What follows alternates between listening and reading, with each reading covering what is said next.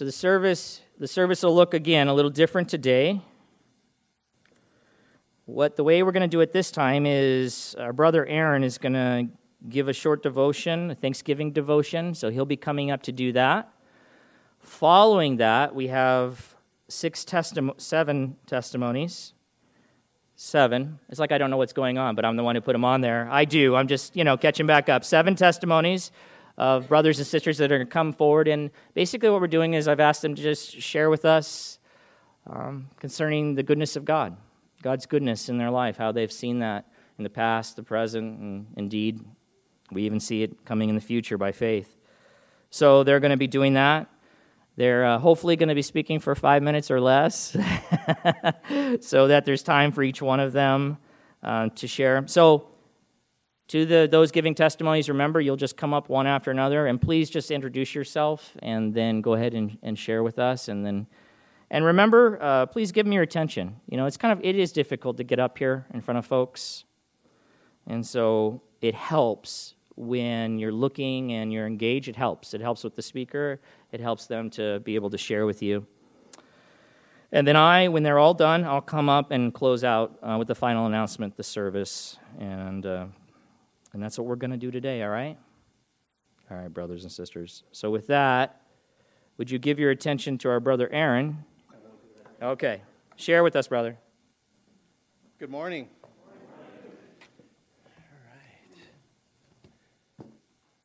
We have a lot to be thankful for. Would you guys agree? God is good, and this morning I wanted to just share about God's goodness, and I'm sure a lot of our lives, and especially around salvation. And I am actually really looking forward to the brothers and sisters that are going to be coming up here today to just listen to their testimonies and what God has done in their life and what they're truly thankful for.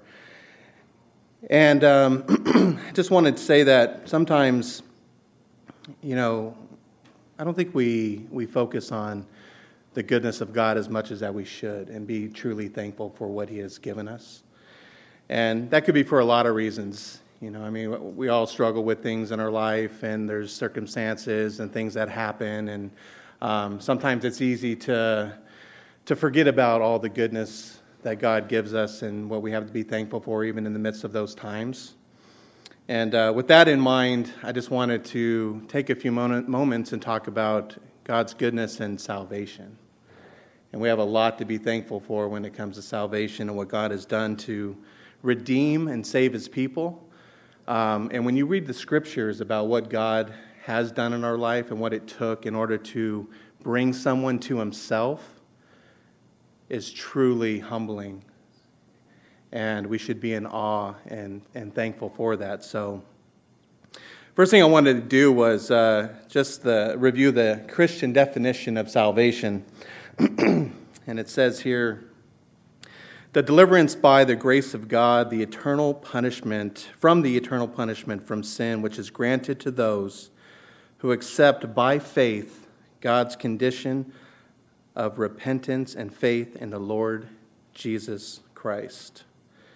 So salvation is available in Jesus and Jesus alone, and is dependent on God alone for provision, assurance, and security. And since the fall, I'm sure we all are aware of the fall of mankind, we've been plagued by sin to our very core. It entered the world, and we were instantly separated from God. We were completely separate from Him as a result of the fall. We became rebellious against Him, His holiness, His righteousness. And it just didn't affect just simply our relationship with God. It affected our hearts and desires. It didn't affect our hearts mildly.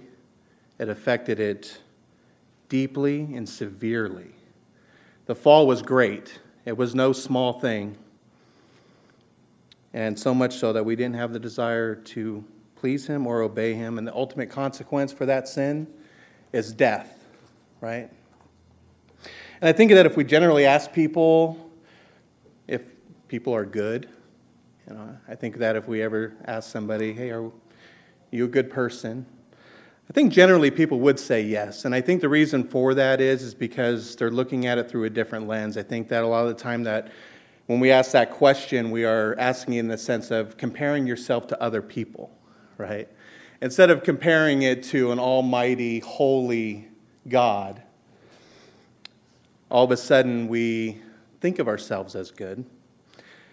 And of course, there are things that people do that are really bad, right? And I think that we compare ourselves to a murderer or somebody like that, right? You think, oh, well, I'm not doing those types of things, so I'm generally a good person. And I think that's a natural response.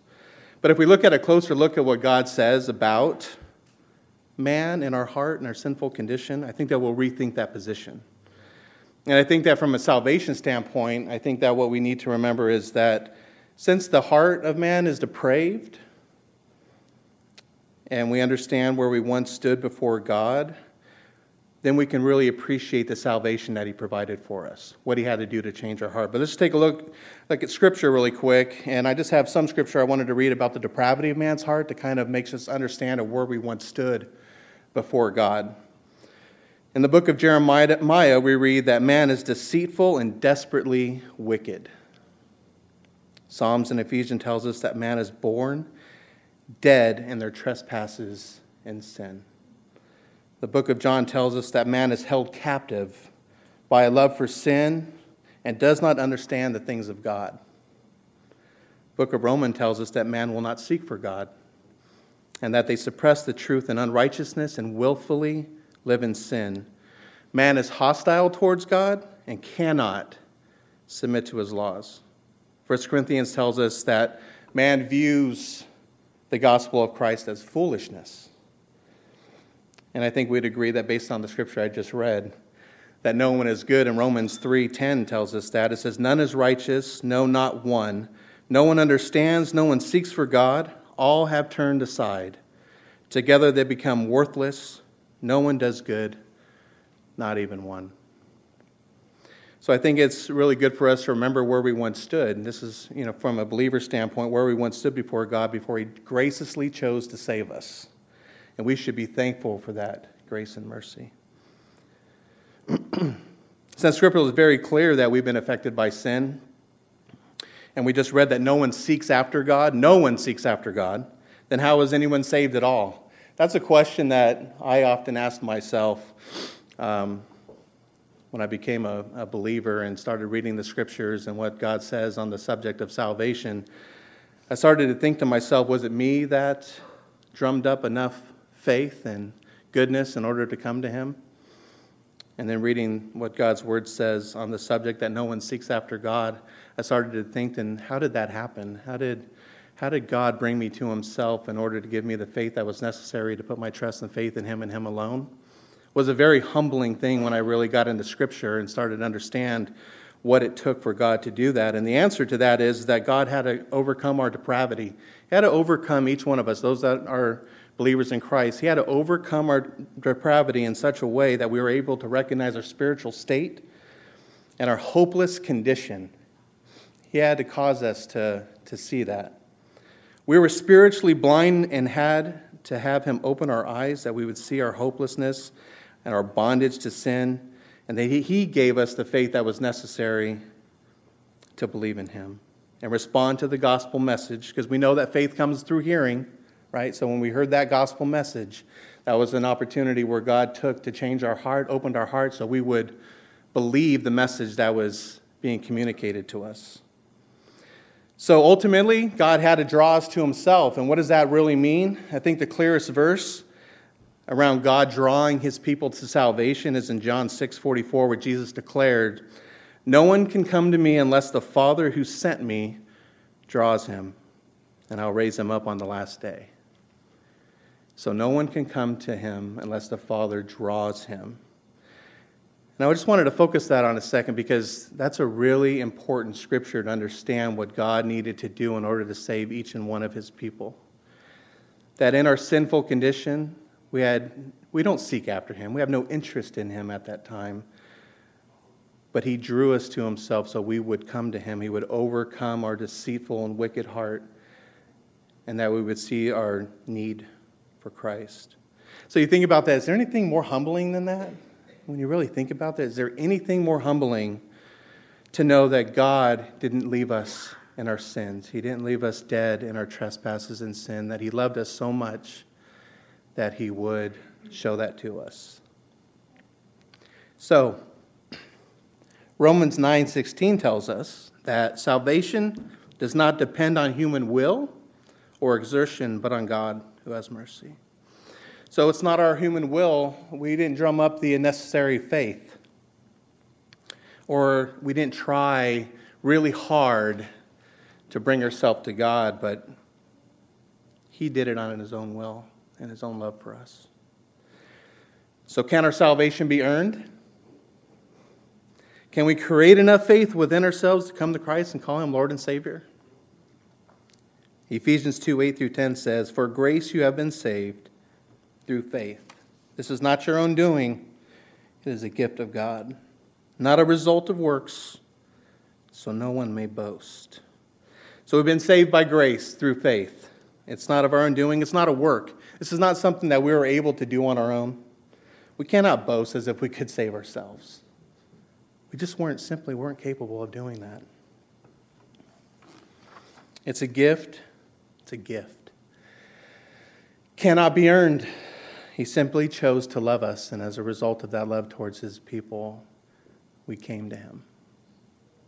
Romans 5:8 tells us that God showed his love for us, and that while we were still sinners, Christ died for us. Even in our sin, he died for us. Knowing who we were and who we are, he loved us so much that he would die for us. So I just want to recap on what God has done to continue to save his people. Okay? He caused us to recognize our spiritual dead state and hopeless condition. He opened our spiritually blind eyes and gave us the faith, the gift of faith, so that we would come to him. The Holy Spirit convicts us of our sin, which results in repentance. We turn away from that sin and showed us our need for Jesus Christ. And at that moment, suddenly we're giving a new heart. We're considered new creations. He gave us a heart to desire and obey him and walk in newness of life. And if he didn't do that, we truly understand what the Scripture just taught us. If he didn't do that, we would never come to him. We never would have done that because we couldn't have done it on our own.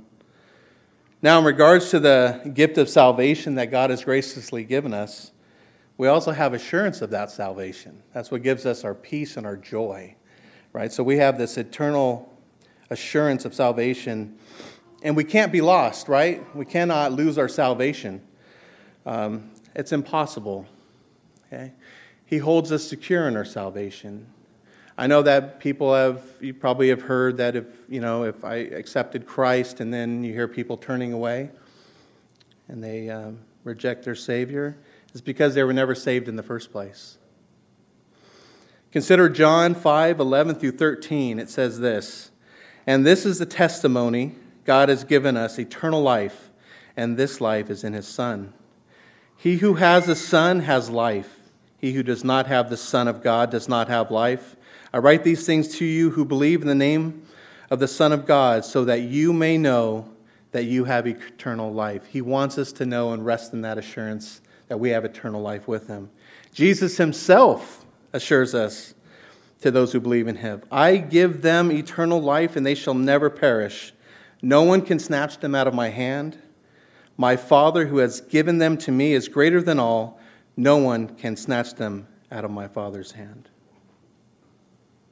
Did you know that no one can snatch you out of the Father's hand? No one can snatch you out of Jesus' hand. Even yourself, you cannot take yourself out of the eternal security of Christ. That's something that we should have great assurance of, even from yourself. He's saving us from ourselves. And that's something to be truly thankful for, because if I could lose my salvation, I would. So we should take joy in what God's Word is saying to us here and be humbled that he chose his children, knowing full well what we deserved. Instead, he lavished his grace and his undeserved kindness upon us. He saved us to bring him glory. That's why we're here. We're here to glorify God. It's all about him. We're called to share the gospel with other people, share with lost people that need Jesus Christ as their Lord and Savior. We're called to share that sweet gospel that we came to know him. We were drew to him. And as a result of that, we are saved by him. In closing, I just wanted to read a small portion of a daily devotional book. You may have heard of it. It's called A Gospel Primer. It's basically a book just all about the gospel and what we have to be thankful for when it comes to our salvation and our life just in general of what we need to appreciate God for. And the title of this section in the book is called Thankfulness Enriched by Relief. And this is what the author says. The more absorbed I am in the gospel, the more grateful I become in the midst of my circumstances, whatever they may be. Viewing life's blessings as water in a drinking cup, I know that I could discontentedly focus on half of the cup that seems empty, or could gratefully focus on the half that is full, and certainly the latter approach is better of the two, yet the gospel cultivates within me a richer gratitude than this. The gospel reminds me first that what I actually deserve from God is a full cup churning with the torments of his wrath. This is the cup that would be mine to drink if I were given what I deserve each day. With this understanding in mind, I see that to be handed a completely emptied cup from God would be cause enough for infinite gratitude. If there were merely the tiniest drop of blessing contained in that otherwise empty cup, I should be blown away by the unbelievable kindness of God towards me. That God, in fact, has given me a cup that is full of every spiritual blessing in Christ, and this without the slightest admixture of wrath, leaves me truly dumbfounded with inexpressible joy. When I look at any circumstance that God apportions me, I am first grateful for the wrath I am not receiving in that moment. The empty part of the cup never looks so good. Second, I am grateful for the blessings that are given to me instead of his wrath. Life's blessings, however small, always appear exceedingly precious when viewed against the backdrop of the wrath I deserve. This two-layered gratitude disposes my heart to give thanks in all things, and it lends a certain intensity of my giving thanks. Such gospel-generated gratitude glorifies God, contributes to peace of mind, and keeps my foot from the path of foolishness and ruin. Let's pray. Father, we have so much to be thankful for. Thank you for your amazing power and work in our lives. Thank you for your goodness and for your blessings over us. Thank you for the gift of salvation. Thank you for that you are able to bring hope through even the toughest times, strengthening us for your purposes. Thank you for your great love and care. Thank you for your mercy and grace. Thank you that you are always with us and will never leave us. Thank you for your incredible sacrifice so that we might have freedom in life. Forgive us for when we do not thank you enough for you and for who you are and for what you do and for all that you have given. Help us set our eyes and hearts on you. Renew our spirits. Fill us with your peace and joy. We love you and we need you this day and every day. We give you praise and thanks, for you alone are worthy. In Jesus' name, amen.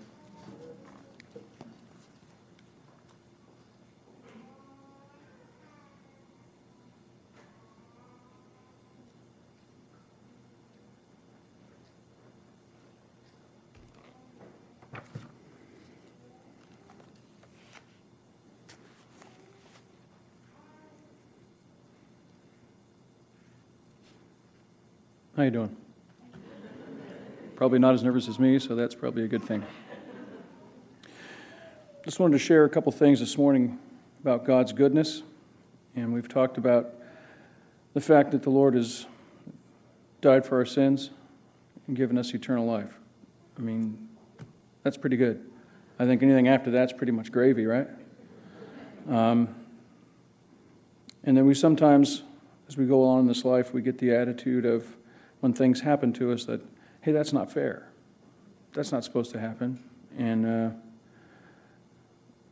that's pretty messed up, okay, because bad things happen. I'd like to just share two things with you here. When I was a sophomore in high school, there was a member of our church by the name of Rich Thomas, and he was a coach and a teacher. And at football practice one day, he got hit in the head with a football, and he dropped to the ground unconscious. And when they got him to the hospital, they did a brain scan, and they said, Mr. Thomas, your brainstem is completely surrounded by a net of nerves, and it is squeezing your brainstem. And left unchecked, you're going to die. Well, immediately when this happened, our church started a 24-hour prayer chain. Everybody in the church took a half-hour time period. And from the moment that was activated, it was supposed to work all the way up through the time of his surgery. My time slot was 7 to 7:30, which meant that I would be praying for Rich as I rode my bike across town to get to morning football practice. And Rich Thomas was covered for 24 hours a day, all the way up to that time of that surgery.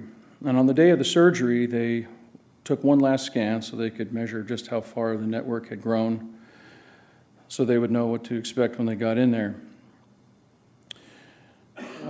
After taking the scan, they came into Rich's room and they said, Mr. Thomas, I don't know how to explain this to you, but there's no nerve net there. Your brainstem is completely normal. There's no need for surgery at all. We can't explain this. It's a miracle. And it truly was, obviously. And for Rich, that had a certain impact. But for the rest of us, there was also a significant impact. The Lord used that in my life because he drove home the point that He is the living God, and that prayer brings us closer to Him, and that He does listen to our prayers. And as I continued into the high school years and everything that goes with that, He sustained me.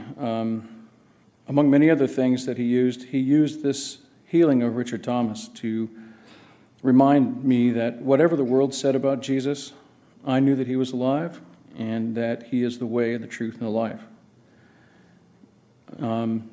Other prayers have been answered with healing, but you know what? Some haven't been answered with healing. Okay? And if Rich had been taken home rather than healed, does that make God any less than who He is? I mean, the important thing is not the healing, but that we serve a risen Lord. And just because He doesn't necessarily give us an answer that we want does not mean He's any less sovereign. Okay? He's still on the throne. That He does have a perfect plan for our life, and sometimes we think we know what that is and how He's going to accomplish that. We know what in our mind seems to make sense. And as we go through this life, things happen, and we're like, hey, what's up with that? That's not cool. But sometimes the things He wants to accomplish in us can only be produced by trials and tribulations. And those are Bible words for painful things that suck.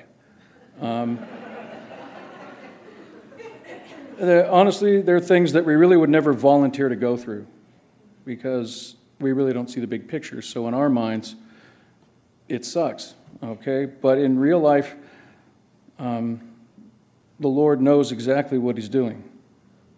And if we remain focused on Him and trust in Him, then no matter what happens, we have a peace and a knowledge that whatever is happening is He's not only aware of it, that He's at work using it for His glory and to conform us to His image.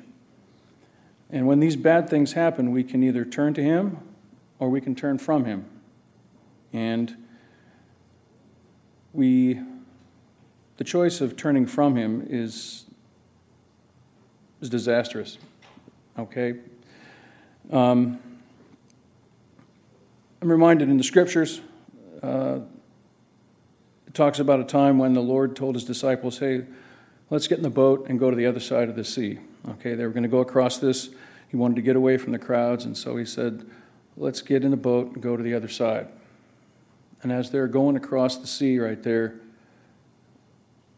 a storm hit, and it was pretty bad. Scripture talks about how the waves are crashing over the boat's filling with water, and Jesus is asleep in the stern of the boat.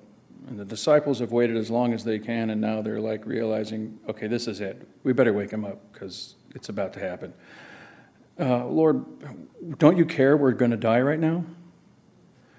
And he calms the sea and the wind, and he turns to him and says,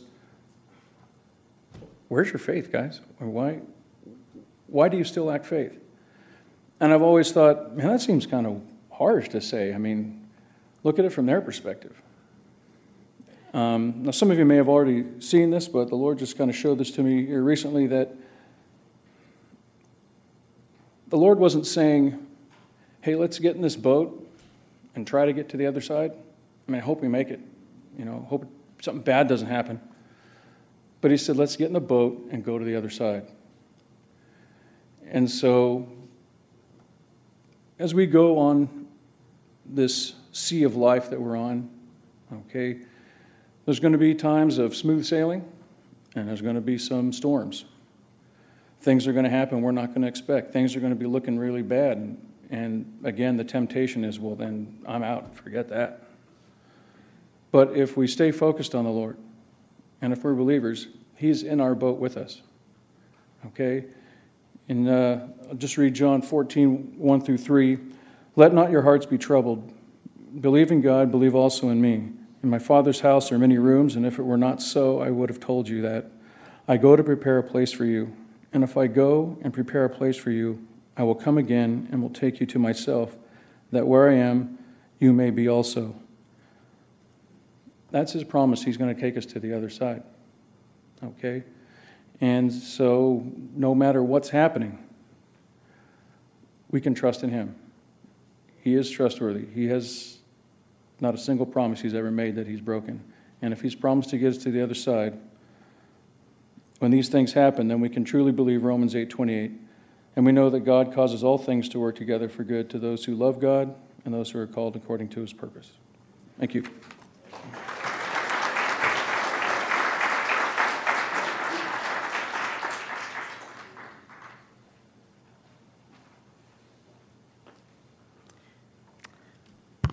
Hi, I'm Julie Norris. I do the children's choir. If your kids want to sign your kids up, just a little plug.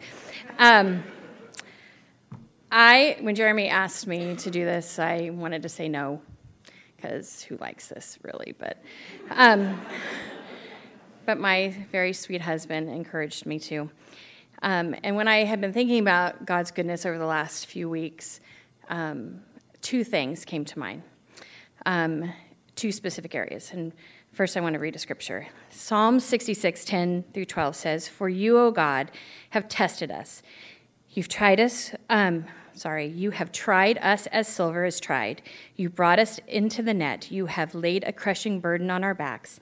You let men ride over our heads, and we went through fire and through water. Yet you have brought us out of a place to a place of abundance." And so the first area I think about is our marriage. When Kevin and I got married 13 years ago, one of the things that we have always prayed is that God would be glorified in our marriage, that God would use it, that God would make our marriage into something that people in our families and those around us would see God's goodness in that. Well, when you pray that, it's like praying for patience. And in that, for the last few years, God has tested us, changed us, and made us to hopefully be more like him. Because God wants us to be refined. He wants us to not stay where we're at. And that means for me as a wife to be an instrument of God's grace. So when my husband disappoints me, because he does, I know, shocker. And when he hurts me, which he does and will, I get to be an instrument of God's grace and mercy. And sometimes I don't want to be. Sometimes I want to be mad And I might have a right to be mad, but I choose grace. And that's a hard choice to make, but God refines us, and he brings us to the end of ourselves, to the beginning of him. I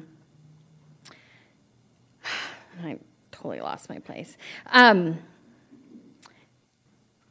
then the other area that God has, just shown me his goodness is in something that happened to Kevin, more Kevin than me, but in January, Kevin had eye surgery. He is in the medical field, and he is a researcher, and he makes sure that he does his due diligence. And he had really, really bad vision and really wanted to have LASIK surgery. And so he did in January of 2018. And in that surgery, they did one eye, and it was great.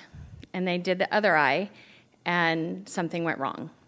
And so I get a call to come get him, because it was a very long process, and I had taken my kids to kind of hang out. And I get a call that says, you need to come pick him up. And when I picked him up, my very strong, able man was crushed. And that's a really hard thing to witness as a wife. And so all the things that the Lord has taught us over the last few years of our marriage going through, nothing horrible, just tried, led me to a point of where do I get to be? Do I get to be the wife that comes alongside and supports and holds up when things go bad? And so the surgeon, who was very renowned, said they put the wrong information in the laser, and they pretty much destroyed his cornea in his left eye. And so we did not know where that would go. We did not know what would happen. We did not know where that would take us. We did not know that he could go back to the hospital 2 days later and work. We had no clue. But I remember sitting there in the waiting room with my kids, and I said, it doesn't matter what happens. God is good, and he is good in the good times, and he's good in the bad times. And there was a scripture that someone shared with me, and it's Psalm 18:6. It says, when I was in trouble, I called out to the Lord. I cried to my God for help, and from his temple he heard my voice. My cry for help reached his ears. And then it goes through that. It's all about David getting away from Saul and all the things that he went through and all the hard things he went to. And then Psalm 18, the last part of it, 18b says, but the Lord was my stay. He brought me forth also into a broad place, and he rescued me because he delighted in me. And so, through this whole process, through this whole time, we got to see God's goodness. We got to see God's goodness in our friends saying, you know what, because Kevin couldn't drive for a few weeks, and saying, you know what, I'll pick him up and take him to men's study. What do you guys need? And that's what the body of Christ did for us, is they came alongside us, and they said, we don't know what you need, but we're here.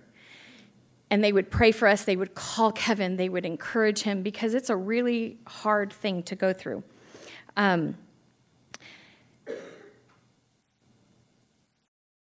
But the one thing that we have learned is that regardless of our circumstances, regardless of what will happen, they tried to do a corrective surgery in July, and it probably is not going to work how they thought it is going to work.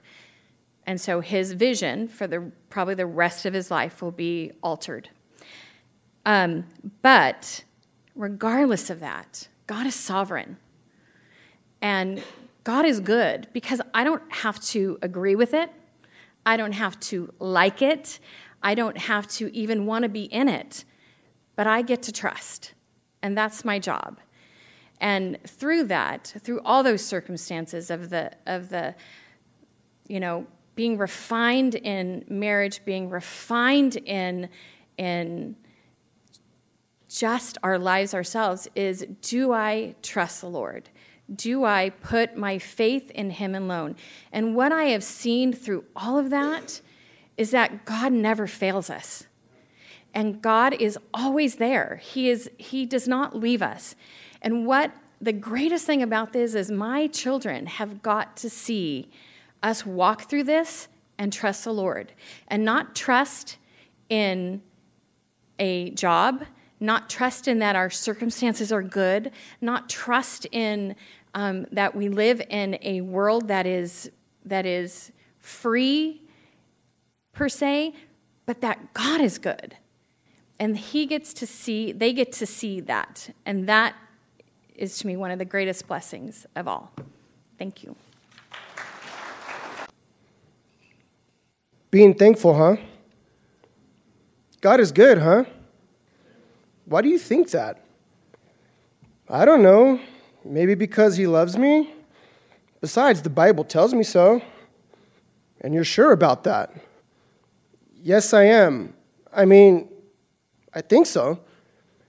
Back and forth, this conversation goes on and on. Back and forth, as if God's nature or character are on trial. You have nothing to show for your life and all of your hard work. Let's not forget all the bad decisions you made that put us here. Let's not kid ourselves. I know you're not content where you are. You want more, and you're disappointed in how your life turned out. I may feel like that at times, but who doesn't? It's normal. And yes, there are some past life choices I would have done differently, but I'm exactly where God wants me to be. He is in control. Okay, was God in control when your first marriage failed? Yes. I've learned so much since then, and I didn't know about God's goodness. I wasn't saved. I prayed for a godly woman, and God has answered my prayers. I am blessed with a beautiful wife now. Okay, was God in control when your parents got divorced? Remember how ugly and painful that was? Yes, I remember. How can I forget how that tore my world apart? But despite all of that, I still love and pray for them. I live my life to honor God, and since he is my anchor, I have strength where they have failed. I refuse to let my children go through what I went through. Okay, was God in control when your only sibling died before your kids were born? Yes, you know your children will never know him, play with him, develop a special bond with him. No uncle in their precious little lives to take on fishing trips, ice cream dates, crazy adventures, Christmas, Thanksgivings, birthdays, nothing. I know, he's not here. I don't need you to keep reminding me of that. It's true, he cannot share these things with me. But as their father, I can. I can do those wild things with them as he would have done. And I can do it to honor his memory and to make sure they don't forget who he was. It was God who gave me the strength to endure his death, to be strong for my family, to not give up hope. It's God's goodness and love that keeps me and gives me comfort now. Okay, I know your job gives you heartache at times, and I know you're not completely, stop, enough. I know what you're trying to do, and it's not going to work this time. A long pause. No words are said, just harsh glances. Then pondering. Looking around, a familiar object catches their attention. Don't you pick that up. Ignoring the ever so irritating voice, a smile begins to show while a soft, gentle brush of his hand strokes the cover of his Bible. His word, his promises, his goodness, his love, it's all right here within these pages. The God of the universe reveals himself here and reminds me just how good he is. Even though the most difficult of circumstances life has to throw at us, he has not forgotten me, nor has he forsaken me. I am his, and he is mine. Serious? Isn't it just easier to go back to drugs and alcohol, fornicating, and all that other fun stuff? This Christian living is hard. Yes, it is. And no, it's not. I'm going to fail time and time again as a Christian, a husband, a father, a son, and a friend. But God will be there to catch me when I fall and to pick me back up. And He's going to help me finish this race. This book is life, and it encourages me. I want to know the God of this cosmos more intimately, who also desires a personal relationship with me. He has done everything for me. He's answered my prayers, delivered me from harm, but most important, He has delivered me from my sins, the death sentence I deserved. And He decided to save me for reasons unknown, and for that I am thankful. After a tiring debate, the realization and reminder of what God, Yahweh, has done in this man's life brings to surface a newfound joy. Smiling with satisfaction while still staring at himself in the mirror, he then walks away with a grateful heart, excited to share his experiences with you here today. By the grace of God, I am here today, and I am reminded of this passage from Scripture, 1 Timothy 6:6-8. But godliness with contentment is great gain, for we brought nothing into this world, and we cannot take anything out of this world. But if we have food and clothing, with these we will be content. So this Thanksgiving, whether you're going to share in a gut-busting turkey dinner with your family, or share some alone time with a turkey bologna sandwich, or maybe donate your time by serving at a shelter and serving the community, remember to reflect, share, and express the goodness of God with others. There is plenty for us to be thankful for. So the next time you are having a debate with your flesh, I'm unhappy with my job, Christ will suffice. I wish I had a bigger house or a better car. Christ will suffice. I wish I did this or that with my life. Christ will suffice. Meatloaf again, honey? Christ will suffice. God bless.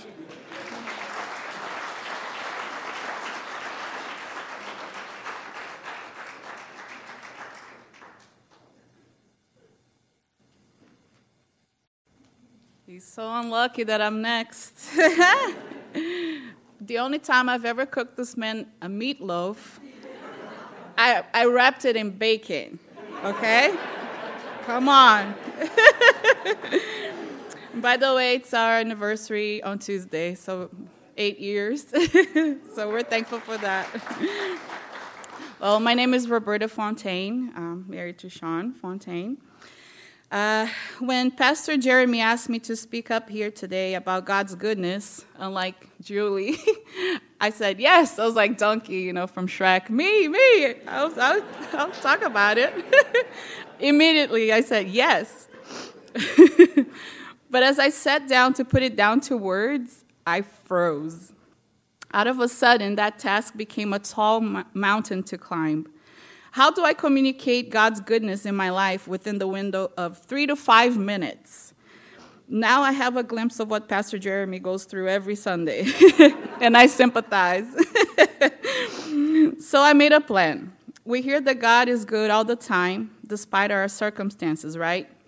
So I decided to pinpoint 2 circumstances, a good one and a bad one, and I will hopefully highlight God's goodness in the midst of it all. Let's start with the good one, which, by the way, came from bad predicaments. Many of you know that I'm from Brazil, and I came here when I was 20. I had an absent dad who used to live in our home. I believe that the fact he was present in body, but would not utter a word to us, made me crave for male attention even more so. So at 13 years old, I started dating. Serious relationships, all the works, if you know what I mean, at 13. I was trying to fill the huge gap in my heart. Fast forward now 12 years, I'm in America now, and many broken relationships and one abortion later, at 25, I accepted Jesus as my Lord and Savior. That's right. That alone should be the highlight. But let me finish my thought. After all that, here's the good part. I went on to live 4 years of my life for God in abstinence and saving myself for a guy who would treat me properly as a daughter of a king. And God gave me Sean. Thanks, Jesus. In that area of my life, God not only fixed what was broken. See, since my heart was filled with Jesus, he gave me Sean as a bonus. A relationship that is far more than I could ever dreamed or imagine, even when I was blinded by darkness. Sean and I are far from perfect, but I believe we are perfect for each other. He is the comedy show, and I'm the audience with the loud and exaggerated laughter. And I mean it literally. You guys, if you heard my laughter, you know. Guys, who gets named the adorkable couple at their bridal shower before they even got married? And I just want to share a little bit the chorus of the song that we picked for our wedding. It's Bless the Broken Road by Rascal Flatts. And it has everything to do with how we came together. It says, every long-lost dream led me to where you are. Others who broke my heart, they were like northern stars, pointing me on my way into your loving arms. This much I know, it's true, that God blessed the broken road and led me straight to you. And for that I say, hallelujah, God is good. Lastly, this is a bad circumstance that we went through, but strangely, to me, this was one of the most vivid marks of God's goodness in our life. I will not get into details, but 3 years ago, we went through a financial turmoil, partly because of our bad habits, meaning we had not prepared for a rainy day when the tornado hit, and partly for external circumstances. Here's the good part. In the midst of that trial, I learned what true generosity was. A couple from our previous church, already headed home from our midweek Wednesday night service, they drove to our place, which was actually close to church, so they had to go back quite a ways, knocked on our door when we were already in our PJs, and handed us $300 in cash. Sorry. The wife, I'll never forget this. Sorry. After she found out about our trouble, she said that she would find it hard to go to sleep that night, knowing that we couldn't make ends meet, and their money was sitting in their bank account. I guess, sorry. I was getting very emotional. That really touched my heart. It still does to this day. So we learned to let go of our pride. Sean especially, being the provider and all. We learned who is the provider. God is. We learned to be content. In that situation, God never left us. In fact, our rent and utilities were paid in a timely manner, and I cannot even explain how that happened.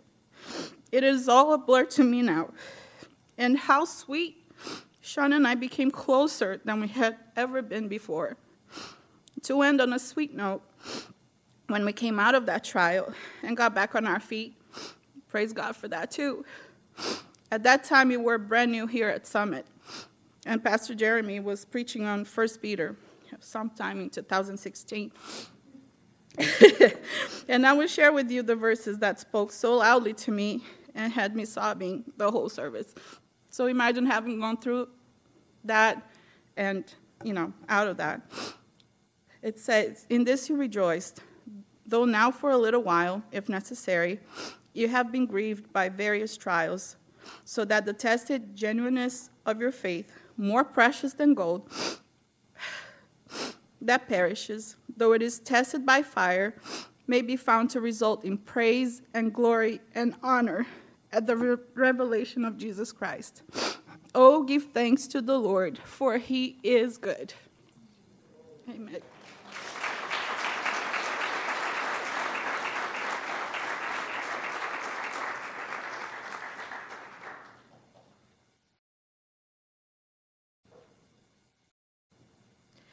Good morning. It's hard to go after all these. I brought my tissue. All right. And I'm just going to read this because We'll see if we can get through it. My name is Michelle Martin. My husband Tom and I have been going to this church now for just over 2 years, and it's been a blessing. So I was really humbled when Jeremy asked me, I'm going to cry already.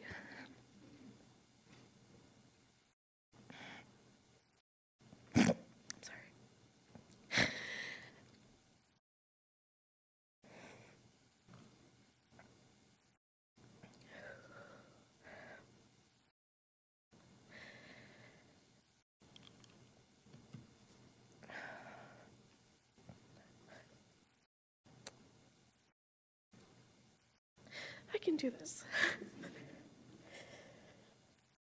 There are just so many things to choose from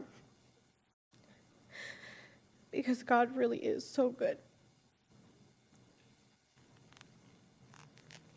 But I wanted to share one thing.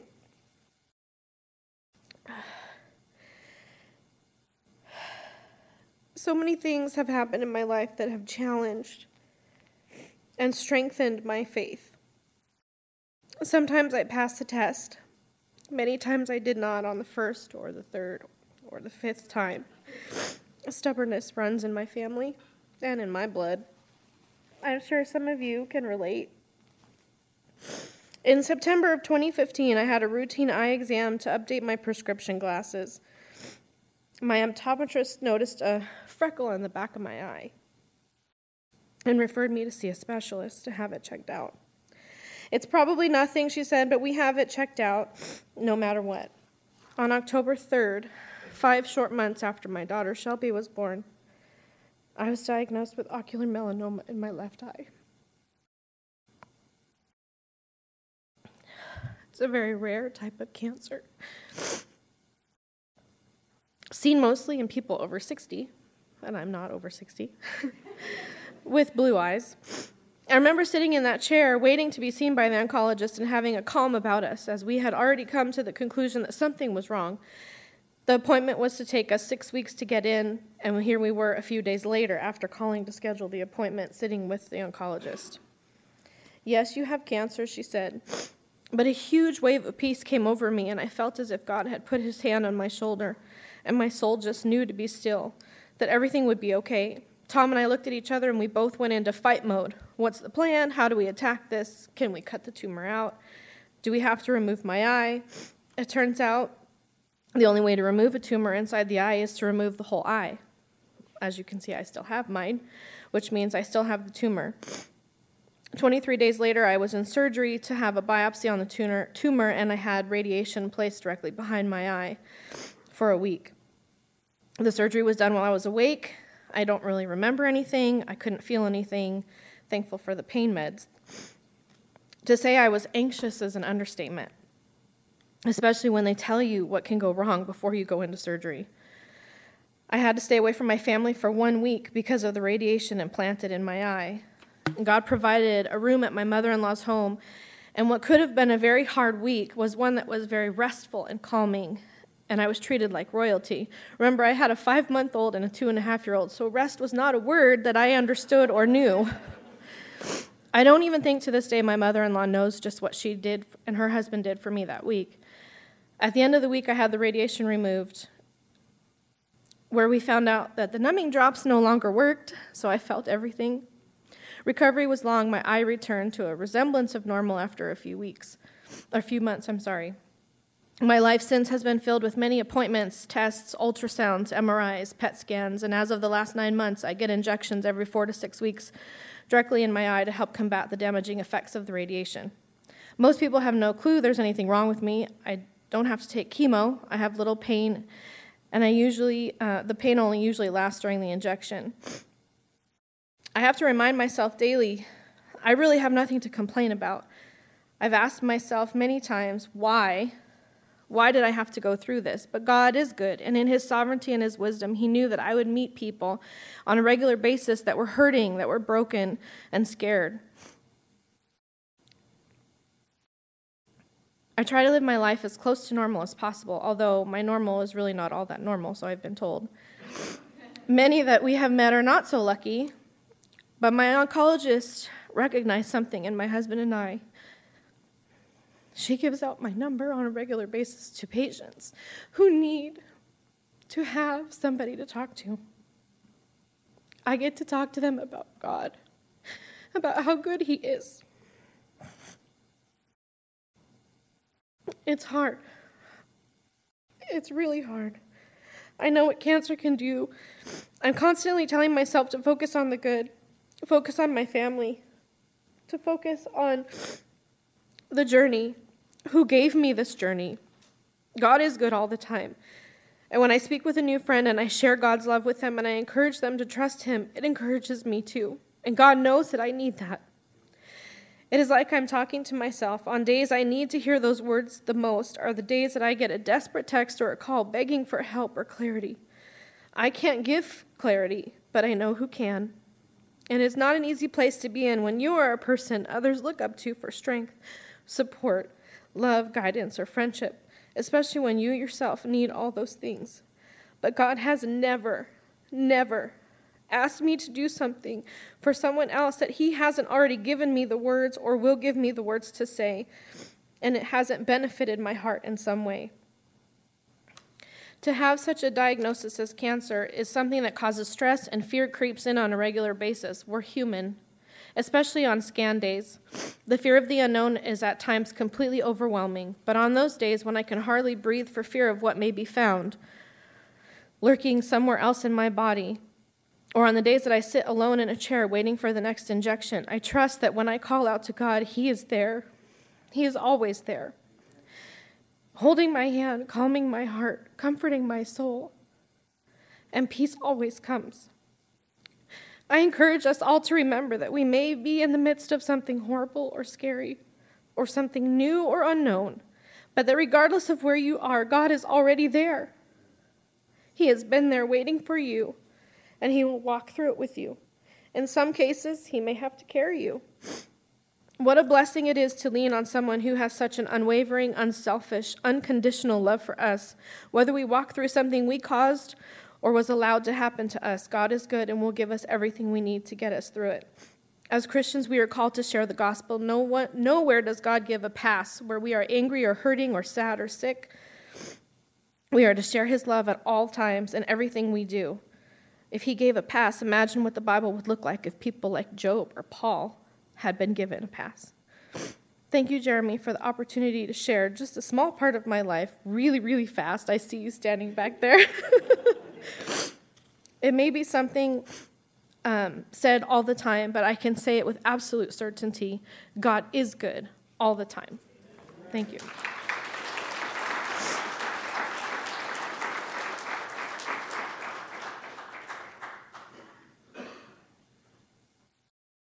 Okay, I'm gonna speak quickly because I'm kind of short on time. So I'm gonna cut it down to one thing. I really just wanted to talk about God's goodness. Oh, by the way, my name's James Rosa. My beautiful wife Catherine. We've been going to Summit since January, so just under a year. One of the things I'm super thankful for is just the incredible love that we've experienced at this church. The brothers and sisters have welcomed us in with open arms, and just experiencing the like a sincere, honest unity and oneness in spirit and oneness in mind that has just made the interaction so natural and so easy is a testament that God has adopted us all into His family, and I'm just so grateful for that. But real quick, I just want to talk about God's goodness specifically in my life through salvation, because I was a kid that grew up in church my entire life. I've been going to church since I was 6 years old, but honestly, I practiced for most of my life a Christian religion, really, where I was a nominal Christian. Like I went to church, and my parents, had me do youth group and high school and a bunch of these different things where it was like on the outside, I was a really good kid, straight A student, like star athlete, like did all these things. My parents never had any complaints about me. But in my hearts of hearts, I had no real honest desire for God in and of myself. It was really all about me. I did those things because it benefited me. Like the less my parents had to yell at me and get on my back, the more time I had to play video games or go hang out with friends and things like that, right? And it was really evident when I went off to college, because when I went off to college, I was a completely different person. I was lost. and really rebellious and wanted nothing to do with God. And it was in a moment in my life where I almost died. And in this period, there was just such a burden that I knew inside that I didn't know God. And if I died, I would not spend eternity with him. I knew that. There was no doubt in my mind. And it was one of the most impactful experiences I've ever had in my life. It was one of the scariest things I've ever had in my life. And it was one of the best things that ever happened in my life, because in that moment, even though I had never really made it my own, everything that God had ever spoken to me through my parents, through the people at the church, through the people who had mentored me growing up, immediately at that time he used to speak to my soul and reveal to me my necessity for him, my great, great need for him. And he absolutely changed my life from that moment on. And it's something that I can't explain, and something that I think to myself all the time, why me? Because I was just so bad, I wanted nothing to do with him. And it speaks to me so much of his grace and of his doing and of his action, of his seeking me, and not the other way around. And I just want to testify that that's the kind of God that we serve, is a God who pursues us in spite of us. And because of that, he is worthy of all glory, honor, and praise. Amen.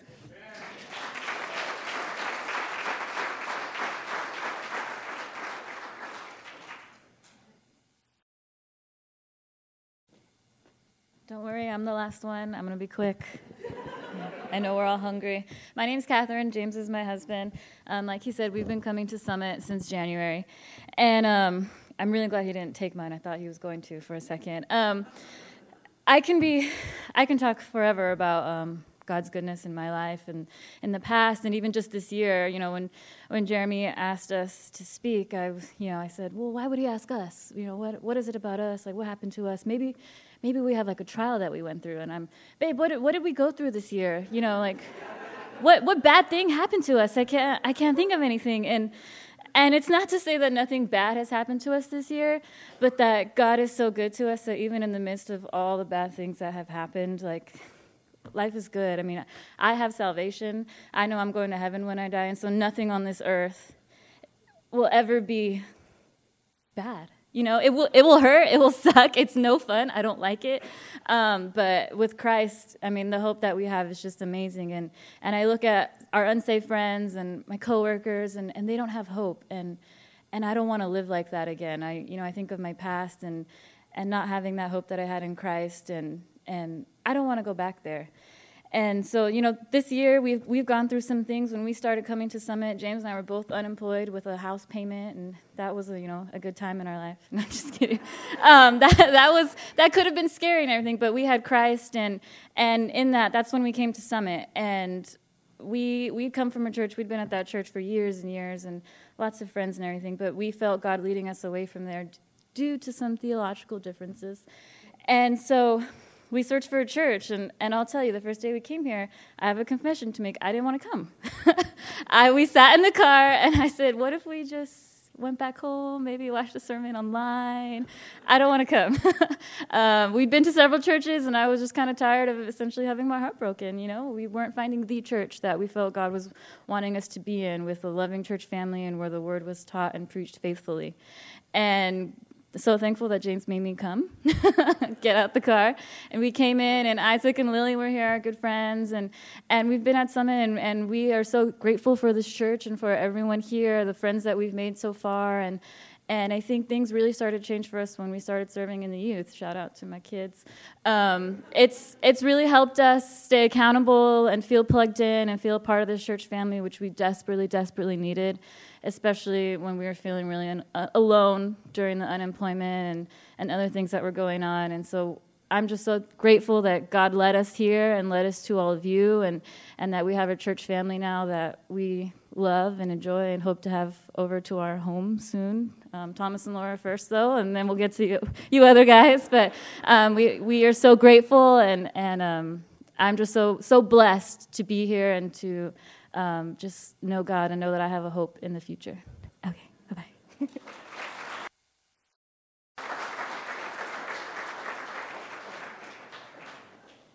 Okay. we're done. We are done. So you got to get your kids because they've been in there, and if you have them there. But if you're new with us, please stop at the back table. Unless you have kids, go get your kids, then come to the back table. Love you guys. Have a great Thanksgiving. Hope to see you next Sunday if you're in town.